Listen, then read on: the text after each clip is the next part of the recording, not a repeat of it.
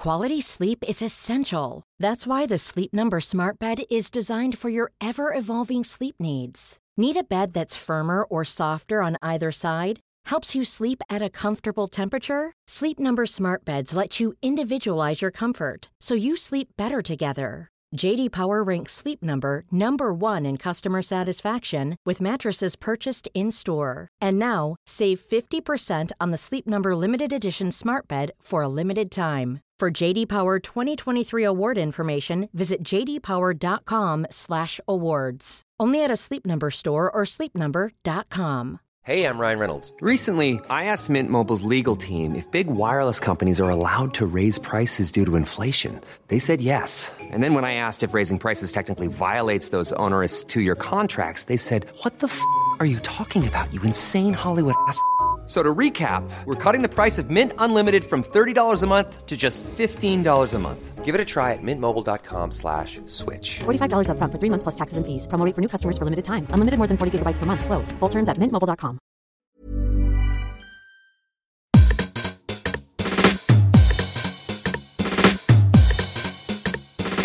This is Eat, Sleep, Work, Repeat. It's a podcast about workplace culture, psychology and life. Hello, I'm Bruce Daisley. I'm Ellen Scott. I'm Matt. So hello.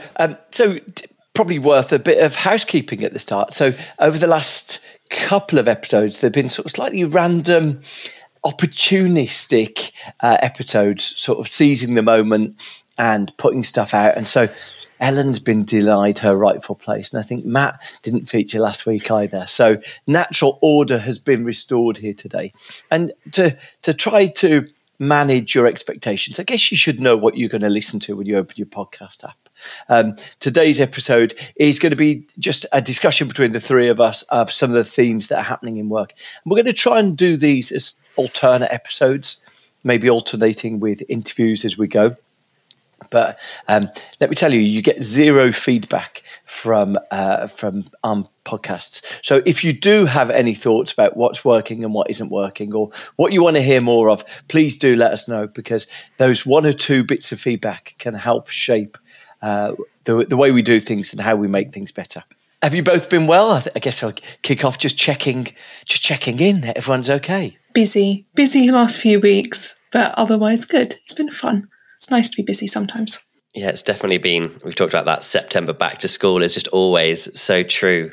And of course, we couldn't have started without talking about the weather. But naturally, we luckily saved that for before the recording, because I think everyone's talking about that right now, from the shift of the 25-degree highs to the classic October we're expecting. So we'll see how that impacts our mood at work. To Ellen's point, it's really surprising, isn't it? Every time you hit upon the hectic intensity of autumn. But are you finding Fridays are quieter? Or I was at an event yesterday and I was reminded that really increasingly Fridays have got a very different feel to them. And from the idea that if someone sends you a meeting request on a Friday or Friday afternoon in particular, you feel affronted by it. But Friday just does seem to have developed it's not a 4-day week, but it's a 4+1 day week for a lot of people, in the sense that Friday's admin day, or Friday's the time to catch up or to get things resolved. So even though the weeks have been quite intense, are you feeling Fridays are a bit different? 100%. But actually what I found myself doing recently is saving my actual work for Fridays, because I think all the other days are so full with meetings and requests and all of that. Fridays, everyone I think respects the kind of unofficial rule of we're not doing meetings today. We're not going to bombard people with stuff. So I can actually get on with the main part of my job, which seems really strange, but it feels a lot better and a lot less frantic, I would say, on a Friday. That's very relatable. Yeah. A Friday afternoon calendar invite, I would say, is an act of violence. Yeah, and needs to be premeditated. So Fridays are definitely the day to do a bit more deep work.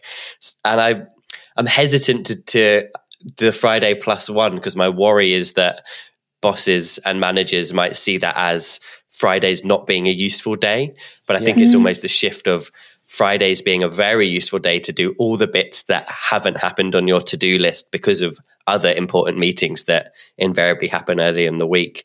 But yes, certainly I'm getting very affronted if I start seeing Friday 4 o'clocks in the diary, unless there may be more of a nicer round off to the weekend. No, I hear you on that. This week, because we've got no guests, it's just a discussion about some of the things that we've seen around the web and discussions on things that are happening. The thing that for me was really stood out this week was an article, I've linked to it, in The Guardian, which said that 2/3 of chief execs believe that where we're going to end up is 5 days a week back in the office, which was...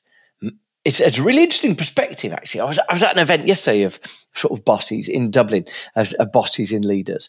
And you can definitely see that a lot of bosses would love the return to the 5-day week, largely because a lot of them are doing it. A lot of them are going in, they're looking across the empty fields of desks, cursing this sort of redundant resource that they've paid for.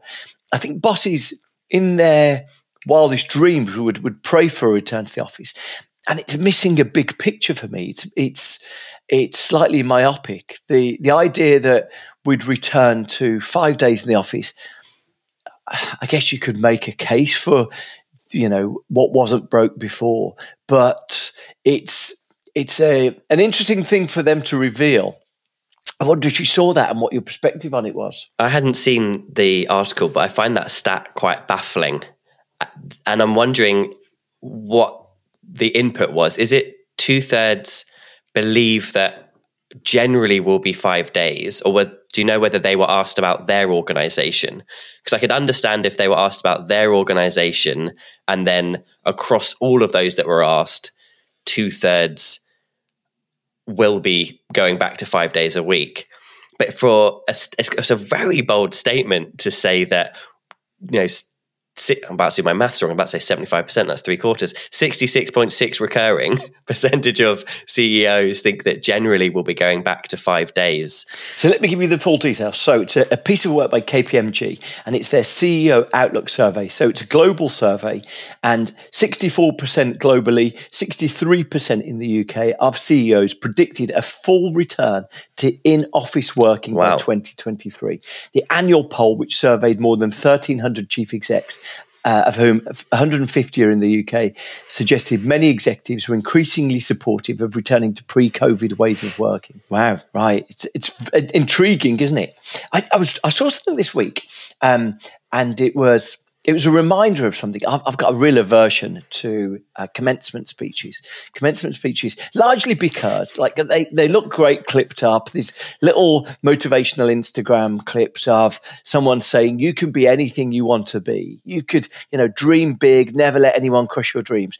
It's lovely, but it's a bit like seeing a wonderful actor in something and then checking, because it was 15 years ago, checking their IMDb and realizing, oh yeah, they never went on to do anything whatsoever. And commencement speeches are a bit of sort of productizing the unrealistic dreams that go against the realities of life. The only commencement speech I like, apart from the one I'm about to mention, so too, is David Foster Wallace, the sort of novelist writer, did one before he passed away about 10, 15 years ago. But he did one saying the secret of life is dealing with the stresses and things that go wrong against you, the mundanities, how you react when you're stuck in traffic, how you react when you're in a long supermarket queue, and how you deal with those things is the secret of how your life will play out. Like the mundanities of life, like not you can be anything, but irrespective of what you are, how you deal with. I liked that one. There's some mundanity.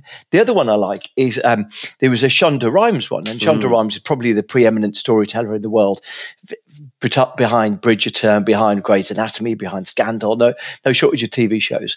Sort of this powerhouse of American television, and she did a commencement speech, which the essence of it was: anytime you see me succeeding, winning, achieving something, it means I'm failing at something else. So anytime you see me collecting an award, it's because I didn't go and collect my child from parent-teacher evening. Or anytime you see me, at the premiere at something, it means I didn't turn up to my daughter's gymnastics. And it was a really nice way, I thought, of emphasizing the fact that so many of us lived a compromised existence. And actually, what I believe that the advent of hybrid working allowed was for us to all say, okay, yeah, well, I'm going to just fail a bit less. I'm going to be able to get a bit more sleep, to be a bit more present for my partner or for my friends. And I'm just going to try and be a better person.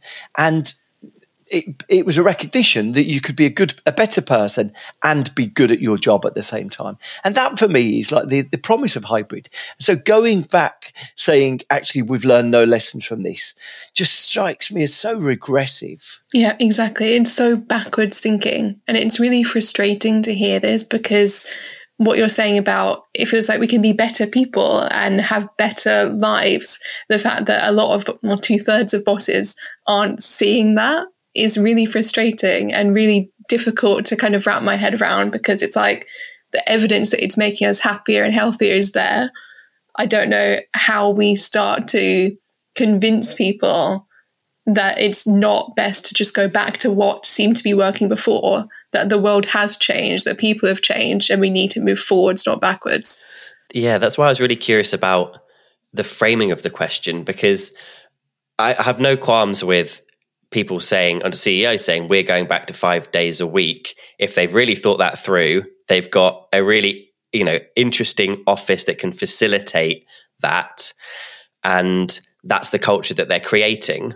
I can't really have an opinion on that until I chat and we work through with them. So that's okay if they're saying that and they've thought that through. But to make a statement about other companies and kind of culture, I think really, to your point, Ellen, is quite reductive and backwards in terms of what we've learnt. And I can't imagine that 2/3 of all the CEOs they interviewed have a 5-day-a-week return to office plan with a really nice office that facilitates that. So essentially my gut is that it's probably they're making a prediction about the world of work, which worries me slightly, because there's so many benefits to working from home, the balance, to your point, Bruce, around the balance that people could get back.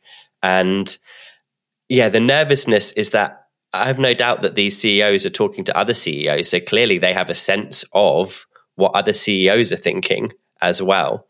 And there's maybe a disconnect between what they want and their intention and the ability to actually bring that about and to think about what's needed of that in this new world, rather than returning to what we had before. And I kind of do think it was broken. There's if it's not broke, don't fix it. Partly makes me think of, just because you don't go to the doctor, it doesn't mean you're not ill.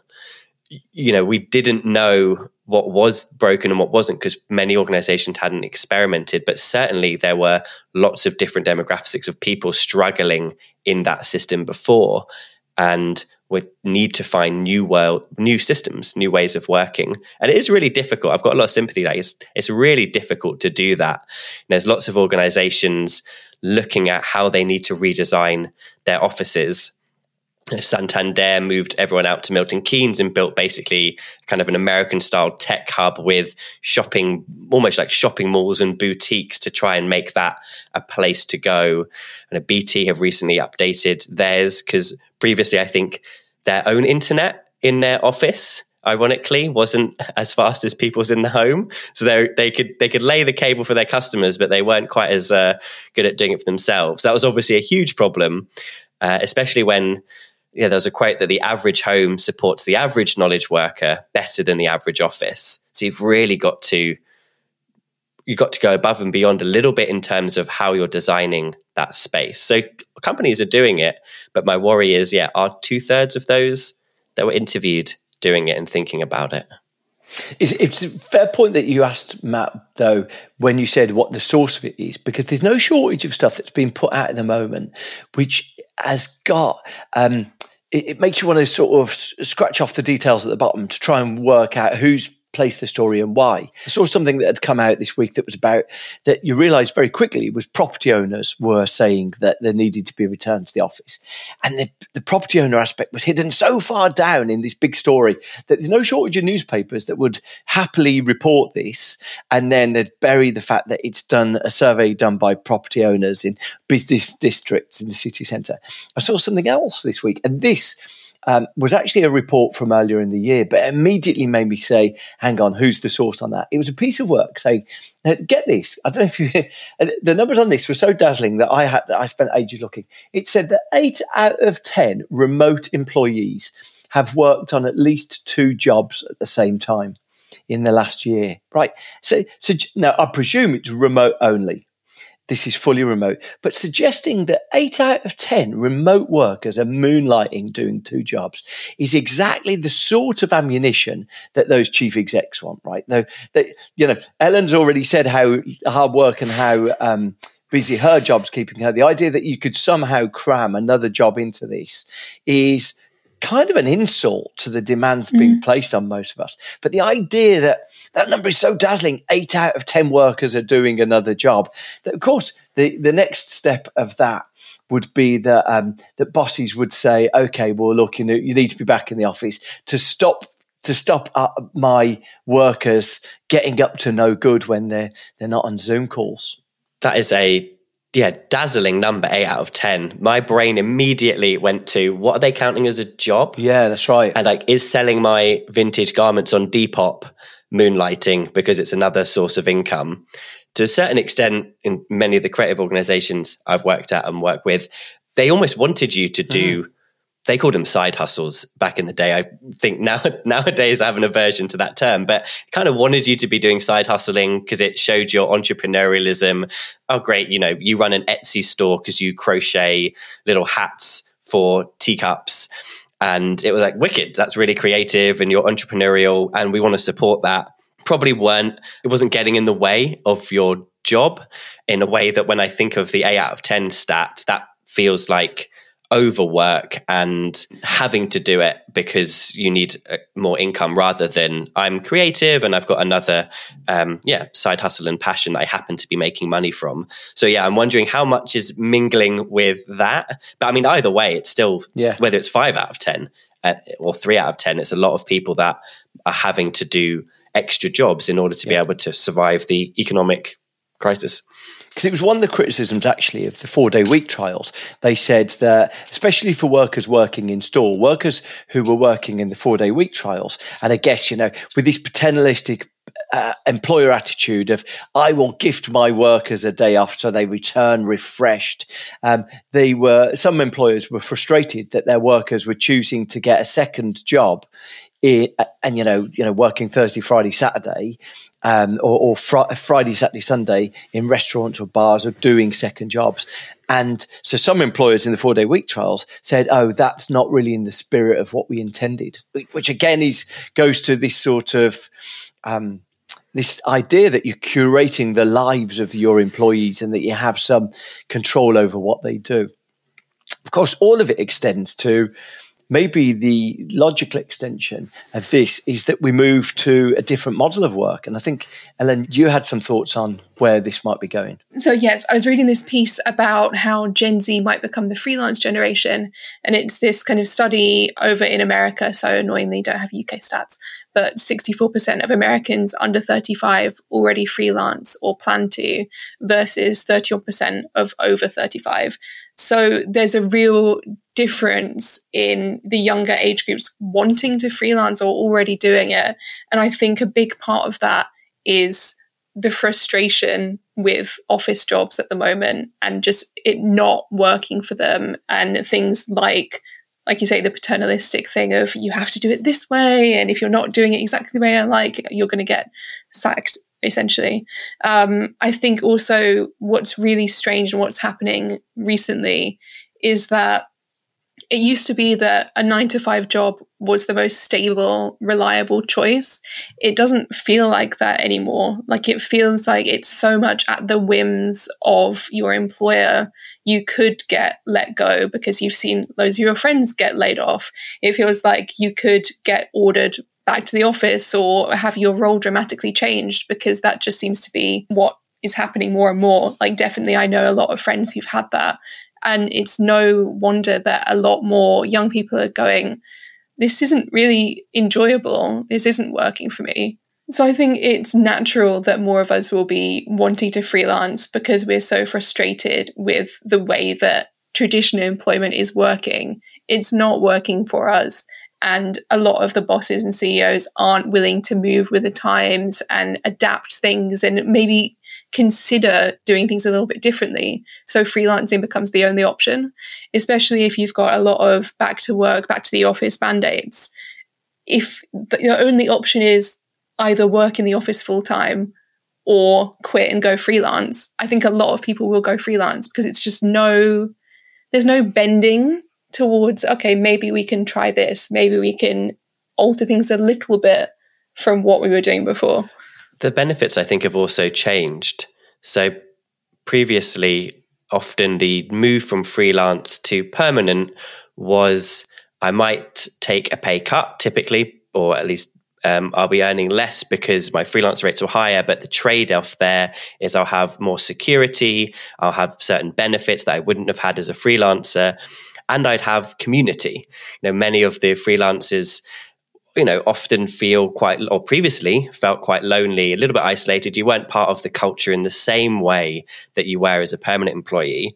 But now when you're a permanent employee, there isn't as much community anyway, because you are working from home.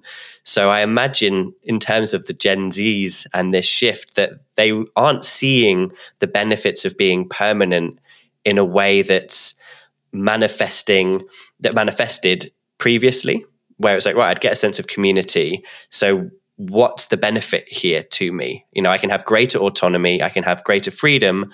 I don't have to be at the whims of someone's return to work policy.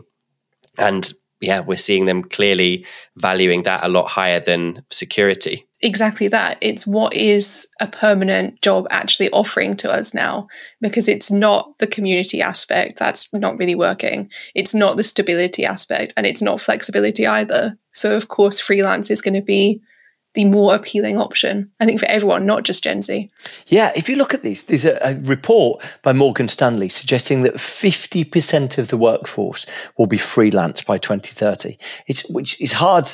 It's hard to really accept that number, and I recognise that maybe these changes happen more quickly than you think. That's from sort of 35-ish% now. But it begs really huge questions, doesn't it, about job security, about where that would end up.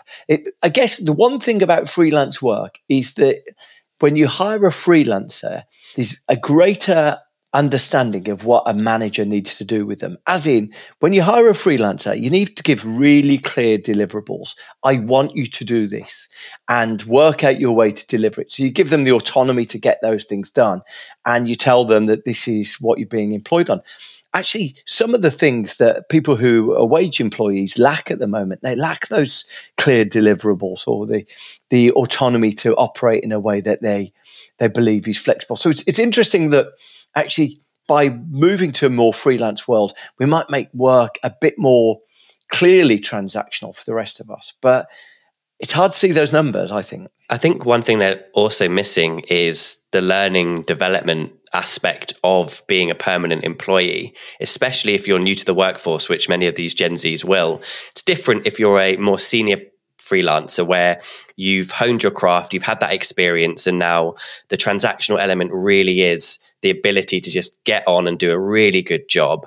If you're newer to the workforce and you're not a permanent employee, it's a lot harder to have your development invested in. You've got to be super proactive about doing it yourself, which means you've got to be really self-aware about where your own blind spots are.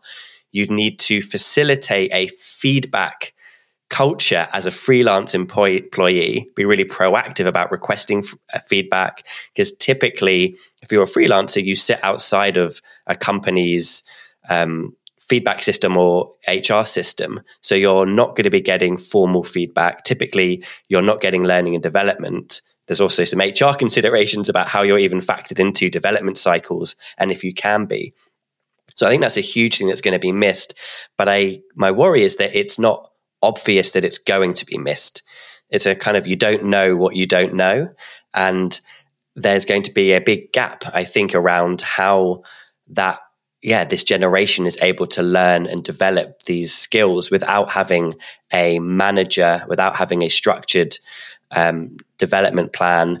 And it's asking for a lot, I think, on that person to do a lot of heavy lifting for themselves. Yeah, it really is a very different version of work and far more fragmented. I mean, but by all means, it could see a rebalancing of our lives away from our jobs, but it doesn't feel like, I don't know, is it a rebalancing? Because if you're freelance, can you ever relax about, I'm going on holiday? Have I got enough business lined up for the new year? It strikes me that probably the peaks are higher, but the troughs are much lower and probably longer. I think it really depends on your mentality and approach towards it. One of the reasons that I moved from being a permanent employee was a lifestyle choice. There's kind of two reasons. One was I wanted to have more impact in the work that I do. I'm obsessed with people and I'm just passionate about helping. But the other side was I want to be able to design a life that allows me the freedom and autonomy to take a Friday off because it's, my mum's birthday. But that was kind of with an understanding of I'm probably not going to ever get to retire. So I kind of need to factor in free time and leisure time now into my working week because I'm probably working for the rest of my life. So I think it's almost having to take this long-term view, and especially for younger generations where this will impact them more, that rebalancing. There isn't a finite game where I'll get to retire and then enjoy it. It's, how do I start to enjoy it now because I'm working, baby? So I think one of the other things that is coming up for me is that employers aren't doing enough to actually draw people into the office. And I think that's really exemplified by this trend that I've been seeing more and more recently, which is coffee badging. And basically what that refers to is hybrid workers going, okay, I have to come into the office to show my face and tick that box. There's really no reason for me to do that. So I'll just go in, grab a coffee and go back home again. And that's coffee badging. And apparently 58% of hybrid workers are doing this. I haven't seen it personally, but perhaps it is happening more than we think. So the badging here refers to bleeping in and using your badge to go through the gate. Is that what the badging part is? Yes. Or on the other hand, it's like if you were to get a badge for going into the office, you've at least got that badge, even if you haven't done any work there or seen anyone or spoken to anyone. You've ticked it off. I mean, for a lot of people, that's an expensive badge to earn, isn't it? If you've got to get a train in from, a long way away, you spend 20 quid on a train. It's a sort of challenging expenditure that you've got to lay out. I was just thinking, this is like the most obscene extreme of presenteeism, that you're wasting the time to even get there, to just get that badge, to go, oh my, this is... I didn't think that a new term like coffee badging could make my skin crawl. That is so upsetting. It's such a waste of time. Yeah. But, on the point of presenteeism, I'm seeing so much evidence of that right now that you'd have thought we'd have learnt that, the lessons of flexibility. But people I know who've got 2 days a week in the office or 3 days a week in the office, and they've told me, oh, yeah, I can't leave early today because my boss is watching everyone. And actually all of the lessons we had about the upsides and the downsides of flexibility that, most of us, even if we leave at 5:20, will probably be on emails that evening. The presenteeism seems to be back and as present as ever. Yeah, 100%. And I think the thing is that if bosses are engaging in that and encouraging that kind of culture, employees are obviously going to try to game the system, and they'll go, okay, you want me to just show up? I will. I won't do anything else, but at least I'll show up and I'll just tick that box for you. Right. So it's like malicious compliance to return to work mandates, that you've said arbitrarily we need to come in, so I'm going to come in, but it's kind of like rebelling, a little bit of rebellion slightly. Definitely. And also if you happen to have free coffee, or I was talking to someone the other day and they were like, well, if I'm going to be forced to come into the office, I'll steal toilet paper. Like, of course I will. That's going to save me money. If you're forcing me to, that's what I'll do. It's a different ring to like a destination office. We've got boutiques, we've got shops, and you can also pick up toilet paper. A ream of printing paper, some toilet roll, half a dozen tea bags. Exactly that. Although I will warn anyone listening, I would advise against it, because I have heard of someone being fired for stealing like an air freshener thing from their office.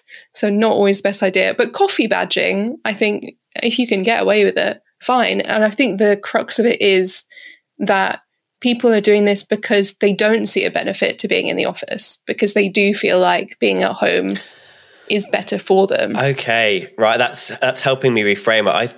So it's like they're having to go in, and it's basically all I came in for was this coffee. So I got the badge. I thought people were going in. I don't know what I thought, but that makes a lot more sense. This kind of malicious compliance angle of like, this was a really pointless journey in, and all I got was, it's kind of like all I got was this t-shirt. All I got was this coffee. I did work in a very privileged, pampered tech environment where there were kitchens full of snacks and, various forms of kettle chips and wholesome brownie bars and chocolate. And quite often when people were working freelance, they would turn up with a holdall and they would just fill the holdall full of stuff. Now, of course, that's entirely in the spirit, in the letter of what you're entitled to do, but goes a little bit against the spirit of it. And it's like, well, I guess if you're giving free stuff, then don't be surprised when people take free stuff. This might be going back to our distinction between when we're saying freelancers aren't maybe as part of the culture. Because I would say that, that's kind of going against the spirit of maybe sharing. But hey, they're getting toilet paper with that air freshness and a lunch. That's benefits. We were talking a little bit about kind of Gen Z changing work patterns. One thing I'm absolutely loving at the moment is the changing email sign-offs that Gen Z have been introducing. So on the one hand, there's the articles and research about how this generation's kind of lacking the office experience and work etiquette. And some sides of that is really important. So, etiquette isn't just arbitrary rules. To a certain extent, they are kind of informal rules we've all agreed to. So there was one manager saying she manages loads of Gen Zs, and sometimes she's getting a message 10 minutes before an important client meeting saying, oh, by the way, I'm working from home. So there's kind of etiquette around communication that is important and that people just aren't getting the experience of. But there's the other side to etiquette, which is the arbitrary rules. And there was a study from Barclays Life Skills, which is basically an initiative from Barclays about helping younger generations get into work and what they need. The kind of thing when I was growing up where it was like, you need Microsoft Word and Excel. Nowadays, it's slightly different. It's probably how you work from home. And they were looking into kind of email sign-offs and phrases that are going to disappear. So yours truly, yours sincerely, to whom it may concern, kind of topping the list of the ones to go. And then I was kind of in a rabbit hole looking at the different Gen Z sign-offs, and I'm obsessed. So there's some that kind of flip convention. So they're taking the classic yours truly, and it's yours unfaithfully. Please hesitate to reach out. If you have any questions, please ask somebody else.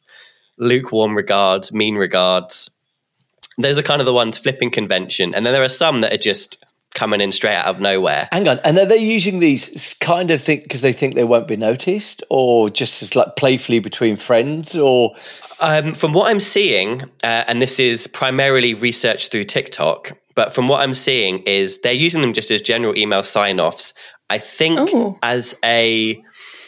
to break convention and the stuffy work atmosphere, but also I think in a way to kind of signal what is this? Work is mental, just generally, like this kind of anti-work, this recognition of this is a weird grind that we've all had to kind of be signed up for. So some of them are live, laugh, leave me alone, and then their name, another day, another sleigh, stay hydrated, queens, okay, bye. And then things like, please let me know ASAP, brackets, if that works for you, but soon, but no rush, but if that's okay for you, let me know. And I once got hit with a remain blessed. I like that and one. I loved Remain Blessed was great, but then I realised that was from someone that meant it. It was kind of a religious angle. And I was like, yeah, I thought it was Gen Z lingo. But it's like, I'm not religious enough to use it seriously, but I'm also not young enough to use it ironically. But I would love to be able to end emails with Remain Blessed. I might stay blessed. I might sort of stay blessed. Stay blessed. Like, I might use that as text sign off to people. There are definitely some though that I'm happy to see go. So yeah, what are your sign offs that you're like, we can get rid of? I don't ever want to see a yours sincerely again. I like it though. I do think if you think about the way that we were using email, it's bizarre. Like, I think yours sincerely and to whom it may concern is really strange language. Like, I definitely won't miss that, but it's bizarre that we were doing it in the first place. It feels adjacent to out of office. You know, I used to enjoy before I was heading off on holiday, sort of penning an out of office that would at least put people in a more amused mood when they realised that I wasn't going to be replying to them for the next week or so.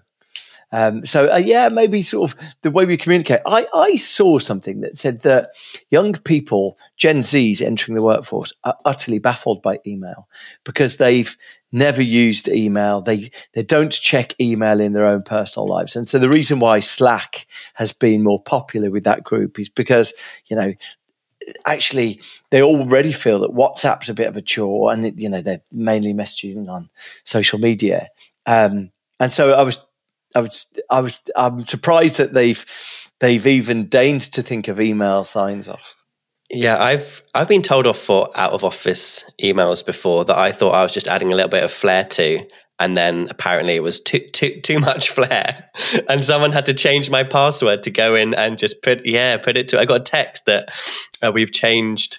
Your password's been changed, and then I got a text from someone saying that was me. I've had to change your out of office. What was it?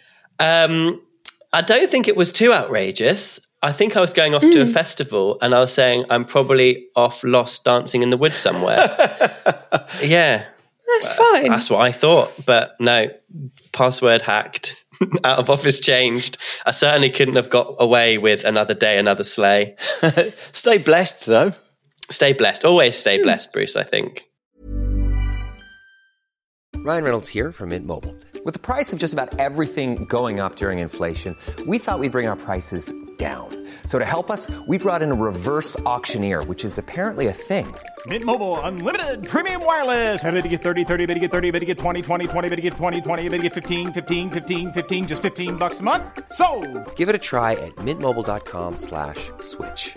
$45 up front for 3 months plus taxes and fees. Promo rate for new customers for limited time. Unlimited more than 40 gigabytes per month. Slows full terms at mintmobile.com. Burrow's furniture is built for the way you live. From ensuring easy assembly and disassembly to honoring highly requested new colors for their award-winning seating, they always have their customers in mind. Their modular seating is made out of durable materials to last and grow with you. And with Burrow, you always get fast, free shipping. Get up to 60% off during Burrow's Memorial Day sale at burrow.com/ACAST. That's burrow.com/ACAST. burrow.com/ACAST. I'm Sandra, and I'm just the professional your small business was looking for. But you didn't hire me because you didn't use LinkedIn Jobs. LinkedIn has professionals you can't find anywhere else, including those who aren't actively looking for a new job, but might be open to the perfect role, like me. In a given month, over 70% of LinkedIn users don't visit other leading job sites. So if you're not looking on LinkedIn, you'll miss out on great candidates like Sandra. Start hiring professionals like a professional. Post your free job on linkedin.com/people today. So this leads neatly into another Gen Z trend, which is snail girl jobs. I don't love this name, but it's basically just the idea that we're going to be anti-hustle culture and take things a bit more slowly. It's similar with the lazy girl jobs, the kind of quiet quitting, but all about just taking a bit of a backseat, slowing things down. My main opposition to it, other than the fact that snails are a bit gross, is that, again, it's got girl attached to it. Yeah, that's the first instinct when I heard it. It's worrying. I get Why? Because women are more prone to burnout. There is this thing called the exhaustion gap, which is hitting women and girls hard. So it makes sense that we're going, okay, we're burnt out and we need to do things differently. But I think attaching snail and lazy to women is not doing much for how we're perceived in the workplace. Well, especially because the people who are making these things are either writing or putting content together for women, or they're putting TikToks together for women, and they're sort of trying to create an angle that will get likes or get page reads. But it plays into something. I don't know if you saw this week, there was Nick Bloom, who's the leading expert on work from home, and he ran a conference last week, and one of the big things that came from it was the gendered nature of some of the challenges to working from home. Specifically, he said that when it comes to people, that productivity paranoia, that sense that are people doing their jobs, it's being increasingly gendered, that women are being accused of slacking from home more than men. Now, firstly, I could definitely see that trend, and it's sort of an alarming trend that, you perceive that different groups are more or less productive. But of course, these trends of lazy girl jobs or snail girl jobs, unfortunately, just play into enabling and justifying that trope. Is sort of a bad combination of executive prejudice and sort of attempting to put stories together that aren't necessarily helpful. With the Nick Bloom piece, do you know whether that's because of the biases related to household labour, that if someone's at home, that certain jobs are seen as kind of female, so chores, looking after children? I wonder if that bias is slipping into the assumption, therefore, that women are doing more of those. Yeah. I wonder if it comes from that that notion of bring your whole self to work, that you reveal to your boss, oh yeah, sorry, I was just dashing off to collect the kids, or sorry, I was just putting some food on for ... I was just sorting something out. That in the course of you discussing the elements of your life, you reveal something that just plays into boss's prejudice. I don't know what the origin of it, but it was a really interesting advent. I was speaking somewhere yesterday, and I was saying that, we shouldn't lose sight of the fact that remote working and hybrid working is a diversity and inclusion issue for a million different reasons. But this is just another reminder that you need to be careful that you don't necessarily perceive the men in the workplace as doing good because they're unencumbered by responsibilities, and the women doing bad because they're unfortunately picking up this domestic burden. I think this loops back to the overworking thing we were discussing at the top of the episode. So I don't know if you guys experience this as well, but the perception that I'm seeing is that men who are working from home maybe won't be as good at their jobs because they're doing other jobs or overworking or doing a side hustle, versus women who might be doing more of those household tasks or tackling stress and burnout. There seems to be a real distinction, both being working from home is bad, but in these distinct gendered ways. I haven't seen that. That's really interesting. But certainly one thing I have heard is the perception difference between seeing a man and then looking after a child at home. It's like, what a wonderful dad. And the perception of seeing a mum, and it's like, okay, busy mum, not able to multitask. There's definitely a diversity and inclusion lens that is skewing the perception there. It all leads into, if you've got an employer who doesn't trust workers to do their jobs at home, then, either there is going to be maybe a separation of, well, just hire those people as freelancers, or, hire different people in the office. But it goes to the heart of trust. Probably is the heart of all good workplace culture. And if you haven't got it, then how do you set about trying to build it? 100%. Completely agree, yeah. Fabulous. I love that discussion. There's been so many things that you'll find in the show notes there from the things we've discussed. Like I say, always keen to hear what's worked, what hasn't worked. So please do get in touch. But thank you. Thank you for listening. We'll be back next week. For now, I'm Bruce Daisley. I'm Ellen Scott. And I'm Matt Cook. And we'll see you next time.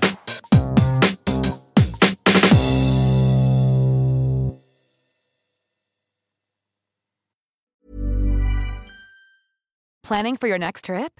Elevate your travel style with Quince. Quince has all the jet-setting essentials you'll want for your next getaway, like European linen, premium luggage options, buttery soft Italian leather bags, and so much more. And is all priced at 50 to 80% less than similar brands. Plus, Quince only works with factories that use safe and ethical manufacturing practices.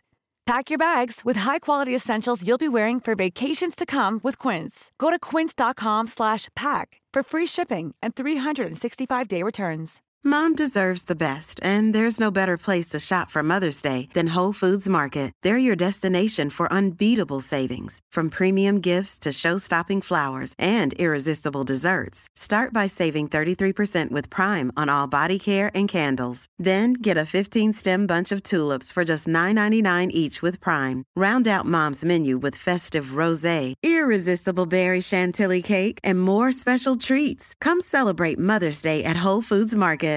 Imagine the softest sheets you've ever felt. Now imagine them getting even softer over time. That's what you'll feel with Boll & Branch's organic cotton sheets. In a recent customer survey, 96% replied that Boll & Branch sheets get softer with every wash. Start getting your best night's sleep in these sheets that get softer and softer for years to come. Try their sheets with a 30-night guarantee. Plus, get 15% off your first order at bollandbranch.com. Code BUTTERY. Exclusions apply. See site for details.